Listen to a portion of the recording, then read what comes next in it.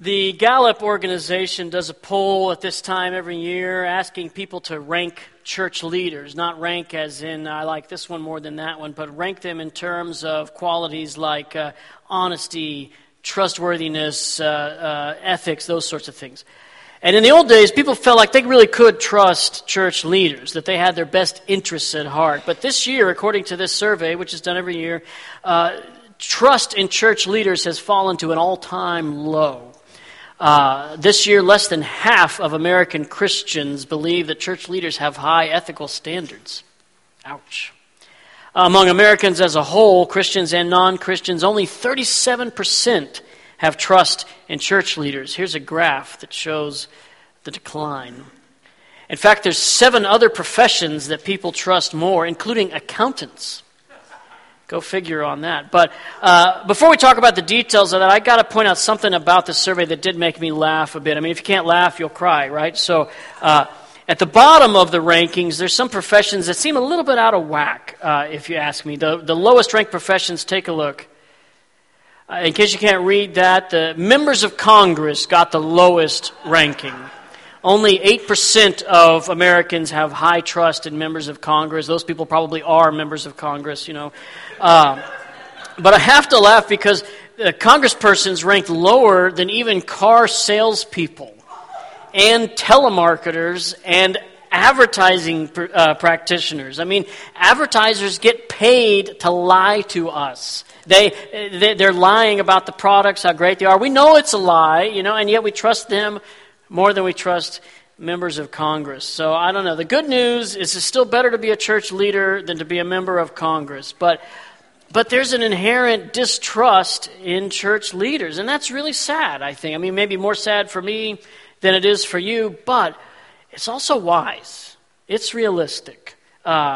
Because church leaders, we suffer from the same problem that everybody has. We're all humans. We're all flawed, sinful people. So it's really no surprise when a church leader disappoints us. And it also should come as no surprise that God understands this, that even more so, God planned for this. God created a way for churches to be led by sinful, flawed people, and He created a way for it to happen well. In other words, God knew that people would lead His church, and God knew that sinful, flawed people would lead His church, but He created a way for those churches to still be healthy in spite of the fact that we're all humans. We've been in a series we call A Healthy Church, and in a healthy church, leadership happens the way that God designed. That's certainly what we want for Trinity. Here at Trinity, we're in really an exciting time. We've been moving forward. We've been seeing lots of things happen, and we want to be moving forward in healthy ways, right? And in this series, we've been exploring the book of Titus. Titus is a book that has a lot to say about healthy churches. And in fact, that's the entire reason that the book of Titus was written. Paul wrote this book to his young protege, Titus. We learned a little bit about the person Titus a couple of weeks ago. And Paul wrote this letter to Titus for a very specific purpose. He had a plan for Titus, and that plan's laid out right at the beginning of the book. So look with me, if you will, at Titus chapter 1. Paul, a servant of God and an apostle of Jesus Christ, to further the faith of God's elect and their knowledge of the truth that leads to godliness, in the hope of eternal life, which God, who does not lie, promised before the beginning of time, and which now, at His appointed season, He has brought to light through the preaching entrusted to me by the command of God our Savior. To Titus, my true son in our common faith. Grace and peace from God the Father and Christ Jesus our Savior. The reason I left you in Crete was that you might put in order what was left unfinished. And so Paul tells Titus right off the bat what his purpose is. He introduces the letter, and here in verse 5, he tells him his purpose. The reason I left you in Crete was that you might put in order what was left unfinished. Paul left Titus in Crete so he could put the church in order. Paul chose Titus to be a church leader, to lead and organize these churches in Crete. So the entire letter is really built around this simple command, to put things in order, to set things right. Well, how is Titus supposed to do that? What exactly is needed in Crete? What's missing that will help set things right? Look at the very next part of the book with me. The reason I left you in Crete was that you might put in order what was left unfinished and appoint elders in every town as I directed you. Appoint elders. That's the solution to setting things right. Paul tells Titus, this church leader, that he needs to surround himself with other church leaders, elders, if he's going to put things in order. That's the solution. Appoint elders. Now, given these statistics I shared a bit ago, that may seem like a bad idea. It may seem like a terrible idea, putting the church in the hands of a bunch of folks who rank somewhere between accountants and car salespeople, right? But the reality is that it's not just an idea that Paul suggested on his own. It's not just an idea that's good for the unique situation in Crete, and there's another idea for some other churches. In fact, it's God's idea. And it's an idea that runs all throughout the Bible, Old and New Testaments. Paul's instruction to Titus here is God's solution for churches everywhere. And in fact, here at Trinity, this is a part of our journey. As we move forward as a church, we've sensed this need to move towards elder leadership, a plurality, a group of elders who can guide the church moving forward. Because a group of elders is part of God's solution for leading the church through sinful people. So this morning I want us to explore the concept of elders as leaders, because I want us to have a firm grasp on this idea as our church continues to move forward. I want us to all understand that a healthy church is led the way that God designed. And it's important that every one of us hear this and understand it. Even if you'll never be an elder, it's important because we're all a part of the faith family. We're all invested, and unity is perhaps the most critical element in any healthy church. And so we're gonna journey through several places in the Bible today. If you've got a print Bible, you want to open it up, have it ready to flip around in. If you've got a digital Bible, you guess you can just warm up your scrolling finger or whatever. But the idea of elders as leaders, it's not a new invention, not a new idea, not something that Paul thought, oh, this is just what they need here, and there's some other solution over here. In fact, if you were here at Trinity this summer, our series Wildfire, we looked at the book of Acts, and we learned that every single church in the New Testament was led by a group of elders. You can go back and listen to that message on our website. That's from July 29th. So a group of elders as leaders, it goes back all the way to the beginning. It runs all through the New Testament. And so I want us to go back to the beginning to explore this idea. Flip back with me to the book of Exodus. Exodus chapter 3. That's the second book of the Bible, all the way back in there. And just a bit of context before we look at this specific passage. In this passage, God's people are in slavery in Egypt. They're forced to make bricks for the Egyptian king, and yet God is about to change all that. God is at work in Moses' life, and God, he famously speaks to Moses in a burning bush, right? And God reveals to Moses his plan to rescue the people of Israel from slavery. And Moses, he's touted as the leader of the people of Israel. I mean, he did meet with God face to face. God used him in some amazing ways, the 10 Commandments, all those kinds of things. But I think you'll be surprised that God's plan for a group of leaders, it's present even here when God first calls Moses. Look with me at Exodus 3, starting in verse 16. Go, assemble the elders of Israel and say to them, the Lord, the God of your fathers, the God of Abraham, Isaac, and Jacob, appeared to me and said, I have watched over you and have seen what has been done to you in Egypt. And I have promised to bring you up out of your misery in Egypt into the land of the Canaanites, Hittites, Amorites, Perizzites, Hivites, and Jebusites, a land flowing with milk and honey. The elders of Israel will listen to you. Then you and the elders are to go to the king of Egypt and say to him, the Lord, the God of the Hebrews, has met with us. Let us take a 3-day journey into the wilderness to offer sacrifices to the Lord our God. But I know that the king of Egypt will not let you go unless a mighty hand compels him. So I will stretch out my hand and strike the Egyptians with all the wonders that I will perform among them. After that, he will let you go.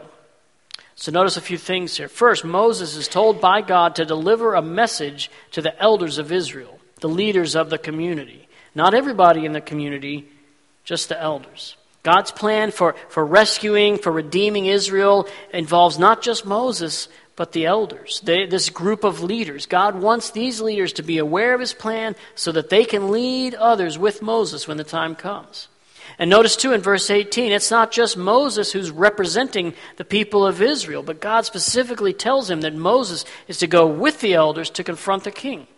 They go as a group. It's not just Charlton Heston in there doing all the work. There's a group of elders there too, right?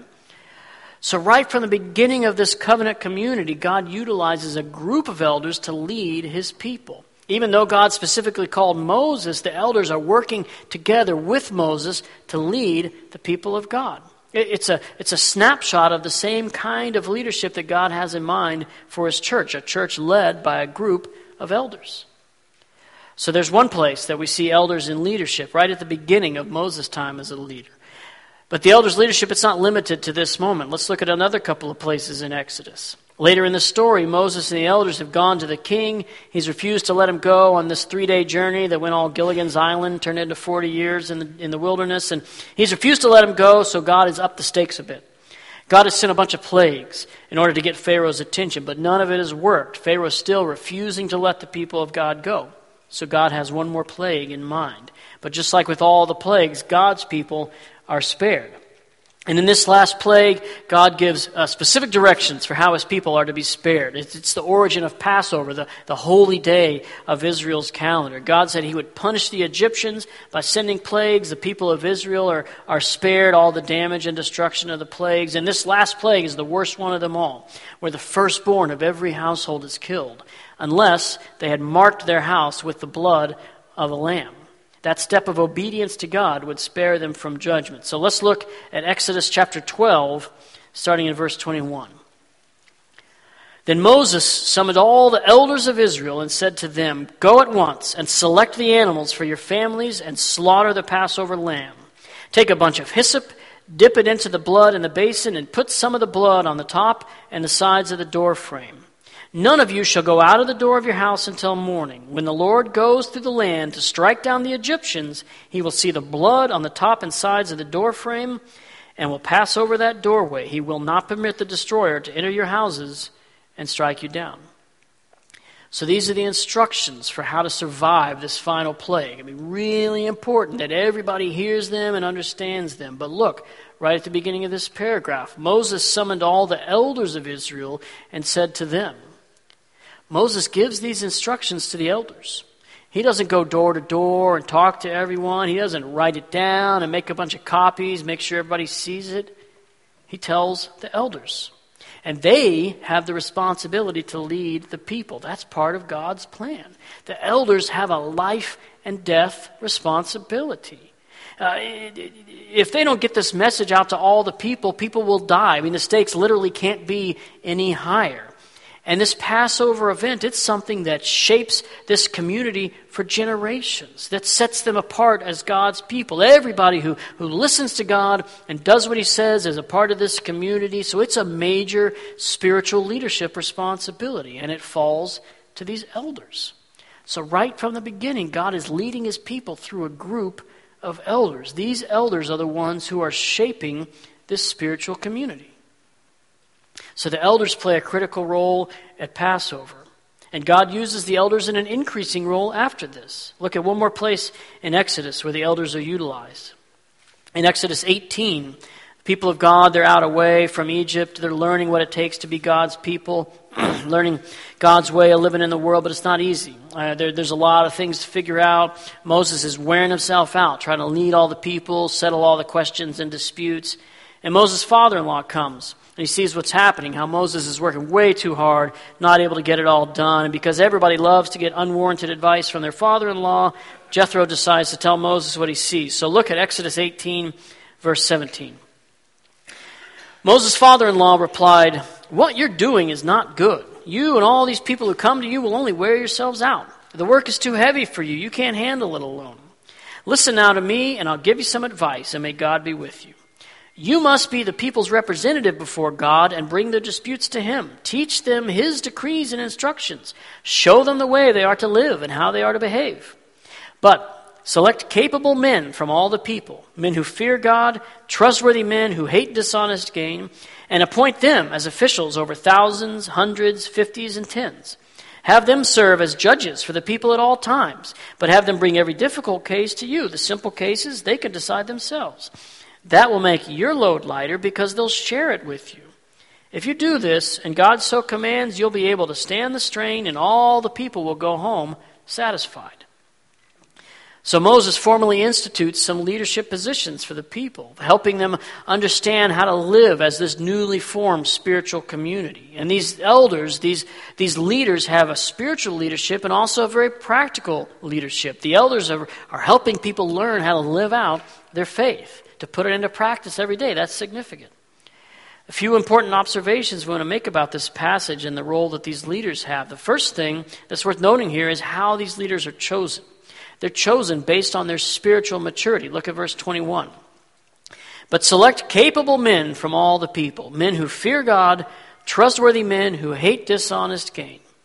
So the qualifications are not that these are good businessmen or rich people, any other kind of worldly measure. They're chosen for their spiritual maturity. It's the same kind of qualifications that Paul gives to Titus in Titus 1, spiritual qualifications. The selection has nothing to do with their status in the tribe or their age, any of the other kind of measures that we're naturally drawn to. It has everything to do with their spiritual maturity. Are they capable of leading God's people? Another thing I want us to notice here is the structure of this leadership. Look at verse 21 again. But select capable men from all the people, men who fear God, trustworthy men who hate dishonest gain, and appoint them as officials over thousands, hundreds, fifties, and tens. So there's a structure here. And I don't think it's so much a hierarchy as in, well, this guy's only mature enough to lead 10 people. Maybe eventually he'll grow up to a leader of 1,000. I don't think it's like that. That's kind of a corporate way of looking at this, like a business org chart. I don't think that's what's happening here. That the structure tells us a couple of really important things about how these elders function. First, it tells us that they're working together. I mean, every leader of 10, he's talking to one of these leaders of 50. They got a little small group that meets regularly and talks about how to best lead the people. And all these leaders of 50, they're meeting with the leader of 500 or whatever, and they've got another little group working together. Make sure all the judgments are fair and consistent, learning from each other. The tough case that this guy wrestled with is a lesson for these other guys, that kind of shared leadership. So that's one thing. They've got this shared leadership working together.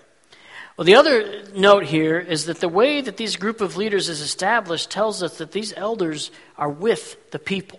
They're living right alongside the people they're leading. I mean, the way this is set up, there's a leader for every 10 people. So nobody has a need that's being ignored. Nobody has a problem that goes unseen. Every 10 people have direct access to a spiritually mature leader. In church leadership circles, people who think about this kind of stuff, they talk about something called the pastoral span of care. In other words, how many people can a pastor reasonably care for? And the typical span of care for a pastor, people who think about this stuff, they say a typical span of care is about 125 to 150 people. Right? Church experts say a pastor should be able to care for about 150 people. So that's why, like, a church grows to 200 people or so, they got to hire another pastor, that kind of a thing. And that's why also in a church this size, growth groups become so important, because you get that same kind of care as the church continues to grow and grow. So that's just a plug for growth groups. But pastoral span of care, it's an interesting idea. But I'm guessing if you sat there and thought about it, you'd be hard-pressed to name 150 people here, much less try to care for them, right? But in this passage here, God has an even better plan. He's got a group of mature leaders working together so that everybody has a relationship with a leader. Relational leadership. What a great idea. Sounds kind of familiar, right? One of the reasons we've gone through our relational disciple training is because it's an effort for leaders here at Trinity to grow in this way, relationally. Not just gaining spiritual maturity, but gaining relational maturity as well. So that a group of leaders, our future elders and other leaders, are able to work together to care for each and every one of us. So there's a lot of interesting elements here in the story of the Exodus. So many things that God introduces. Elders who work with Moses to lead the people. Elders who are given life and death, spiritual leadership to shape the community of God's people. And leaders who are relationally connected and working together. But there's something this passage doesn't talk about. I mean, we said at the beginning, church leaders are flawed people. Just a little bit up the ladder from members of Congress. And I think as we at Trinity position ourselves for elder leadership, we need to understand God's view of flawed leaders. We see in Titus these qualifications for leaders we talked about last Sunday. But I want us to look at a passage where God speaks very frankly to leaders who don't meet those qualifications. So flip ahead from Exodus to the book of Ezekiel. That's in the Old Testament still. We're looking at Ezekiel 34. And let me set the stage a little bit. This prophet Ezekiel, he lived in the time of the exile. Israel and Judah had been conquered, and God's people had been scattered away from the land that God promised them. It was a very dark time. And God raised up Ezekiel as a prophet to encourage the people, to help them stay connected to God even in this very dark time. And I want us to note specifically what God has to say to the leaders of the people. Look at Ezekiel 34, starting in verse 1. The word of the Lord came to me, Son of man, prophesy against the shepherds of Israel. Prophesy and say to them, this is what the sovereign Lord says. Woe to you shepherds of Israel, who only take care of yourselves. Should not shepherds take care of the flock? You eat the curds, you clothe yourselves with the wool, you slaughter the choice animals, but you do not take care of the flock. You've not strengthened the weak, or healed the sick, or bound up the injured. You have not brought back the strays, or searched for the lost. You have ruled them harshly and brutally. So they were scattered because there was no shepherd. And when they were scattered, they became food for all the wild animals. My sheep wandered over all the mountains on every high hill. They were scattered over the whole earth, and no one searched them or looked for them. God has some strong words for these leaders, these shepherds of God's people. And we can kind of reverse engineer the criticism to learn a little bit about what these shepherds should have been doing. Let's examine the passage just a bit. One thing to notice right away is how they're described. These leaders are called shepherds by God. He's casting a vision of what they could be like. And if God describes them as shepherds, then their role should be caring for and guiding the sheep, the people. Instead, they seem entirely focused on their own self-interest. They're accused of using up all the resources that should go to the flock.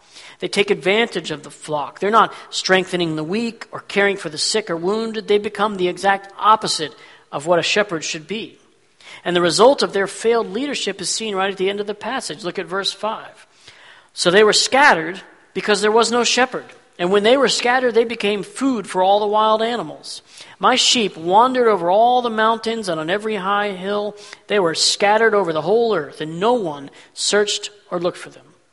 So God tells these sinful leaders that their poor leadership is the reason that the people are in exile. The people of God failed to live up to God's standards, failed to remain obedient to God, and right here, God puts the blame squarely on the shepherds, these leaders. It's their fault that the people were scattered to different lands. That tells us something about what God thinks of leaders, the responsibility he assigns to leaders. But perhaps the biggest criticism comes at the end of verse 4. God tells these leaders, you have ruled them harshly and brutally. Well, that's the exact opposite of what a shepherd is supposed to do. And it's the opposite of what an elder is supposed to do. Elders are shepherds and should lead with gentleness and care, guiding the sheep. And this brings up a very critical distinction for us here at Trinity. As we consider a transition to elder leadership, this passage in Ezekiel might scare some of us away from that. But there's an important distinction to keep in mind, and the distinction is this. There's a difference between elder leadership and elder rulership. What we're considering is elder leadership, where the congregation still plays a vital role, a necessary role. We'll say the church is elder-led and congregationally affirmed. That's the model we're moving towards. The congregation, all of us, still have a potent voice. And the elders are relationally connected to the congregation in a way that their leadership represents the best interests of the congregation, of all of us. They're true shepherds, not rulers, who are harsh and authoritarian. So elder-led, not elder-ruled. That's an important distinction. That's an idea we're going to hear more about in time, but this passage in Ezekiel highlights the importance of elders who are really shepherds. And when we realize that God is the one who created this model of leadership, this elder model, and when we realize that God is the one who calls these leaders shepherds, it helps us to begin to understand what biblical leadership should look like. And I want us to continue our journey by exploring this idea of shepherding. And when I think about a shepherd leader, my mind really only goes to one person, Jesus. Jesus describes himself as the good shepherd in John chapter 10. That's the next passage I want us to explore, John 10. And I learned something many years ago. You might know this too. I learned something about this passage in John 10. In John 10, Jesus is teaching, and he describes himself as the good shepherd. In verse 11, he says this, "I am the good shepherd. The good shepherd lays down his life for the sheep." So Jesus tells us that he's a shepherd, but he's not just any shepherd. He's a good shepherd because he's willing to lay down his life for the sheep. That's what makes him a good shepherd. He's good, which means there's a way to be a bad shepherd, right? I mean, good is a comparison. If Jesus is good, there is such a thing as a bad shepherd. And in fact, if you read the beginning of John 10, Jesus describes the differences between a good shepherd and a bad shepherd. And thinking about these differences between good and bad shepherds, I learned something. I learned that John 10 comes after John chapter 9. It's true. It's amazing the kind of things you can learn when you read the Bible. John 10 comes after John 9. What does John 9 have to do with being a good shepherd? Well, at the beginning of John 10, Jesus is talking. He's talking about this difference between good shepherds and bad shepherds. And look at John 10, verse 1. He says, "Very truly I tell you, Pharisees." He's talking to Pharisees, these people who were the leaders of Israel. And spoiler alert, they're bad shepherds. They're not good leaders. And John 9 highlights just how bad they are. If you read John 9, there's a story about Jesus healing a man who was born blind. You might be familiar with the story. Jesus heals him, and the Pharisees, these leaders, these bad shepherds, they're all over the guy's case. They're threatening him. They're threatening his family. They show how bad they really are.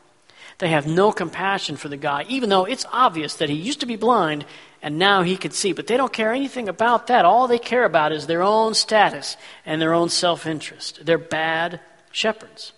And it's their leadership failure that leads Jesus into teaching about what makes a good shepherd. So John 10 comes after this leadership failure in John 9. So Jesus teaches this important lesson by way of comparison. Biblical leaders are self-sacrificial. They're not self-serving. That's what Jesus himself models. That's the comparison he gives here in John 9 and John 10.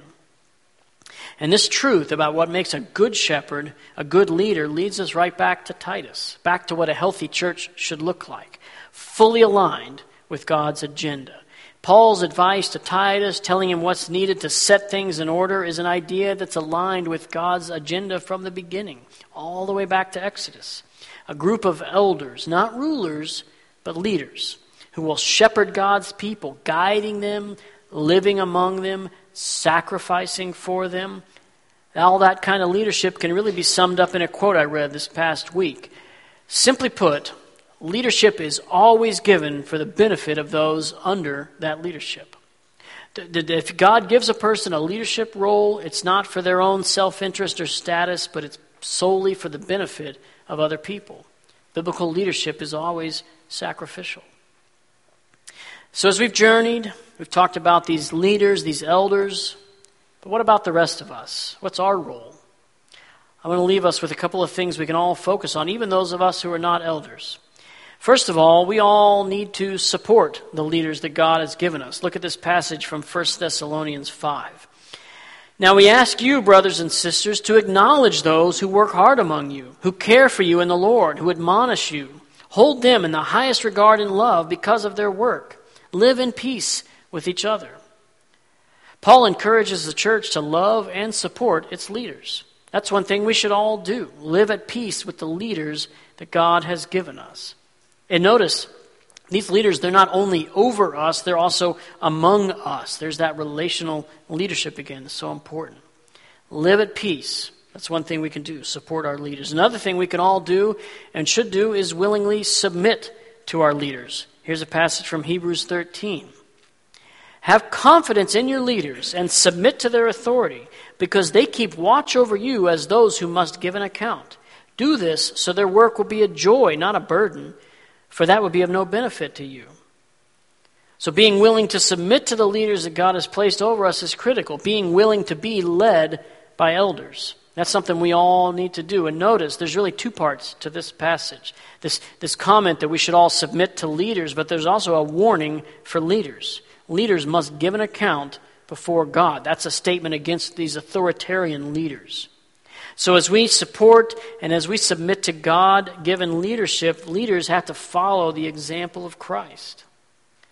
Finally, one more thing that we all need to do. We talked about how every leader of God's church is flawed. I mean, except Jesus, all the rest of us are sinful people. We're all capable of being like the Pharisees or like these bad shepherds of Ezekiel, which means we all need prayer. That's the third thing we can all do, is pray for our leaders. As part of the relational disciple training, those of you doing the training, you already know this, but as part of the training, one of the relational assignments is to pick up the phone and call someone and pray with them. Now that sounds like a pretty simple assignment, but then you think, okay, when was the last time you did that? It's that kind of relational shepherding. It's not something that comes naturally to very many of us. And so that's part of the training. But it's a great practice for each and every one of us. As we consider what it means to support our leaders, to submit to their leadership, to pray for them, this is a great way to do that. You can just call up one of our current leaders and encourage them, pray for them. And then you can do it again and again. And you can begin to get involved in their lives. And you can let them get involved in your life. That's a simple way to begin to support and submit to our leaders. Their names are right there on the back of the worship folder. You can always call the office if you need a phone number. It's a simple way to do that. And I want us to pray together right now, praying not only for our current leadership, but pray for those who are going to be our future elders. God's plan for the church, for a healthy church, is to be led by a group of elders. That's where Trinity's headed, and we can pray now for those who will become Trinity's elders, these spiritually mature leaders, living in relationship with each of us, guiding people in spiritual growth, sacrificing for the sake of others. Let's pray. God, we thank you that you are at work here at Trinity. You are guiding us and moving us into alignment with you as a healthy church. And we want to be willing to go where you lead us. And we want to pray not only for the current leaders here at Trinity, people who are sold out to you, Lord, and want to be living in a way that's modeled after your Son, Jesus, but we want to pray for our future leaders, our future elders. You know who they are, Lord. You're preparing them even now, whether it's through this training or other means, Lord. You're at work in those lives. And we want to pray for those people, that they would be leaders in the model of your Son, Jesus, being willing to lay down their life over and over and over again for the sake of your people, Lord. We know that that's the model that you give us, that group of leaders working together, relationally connected, and that's what we want to see for the future of Trinity, Lord.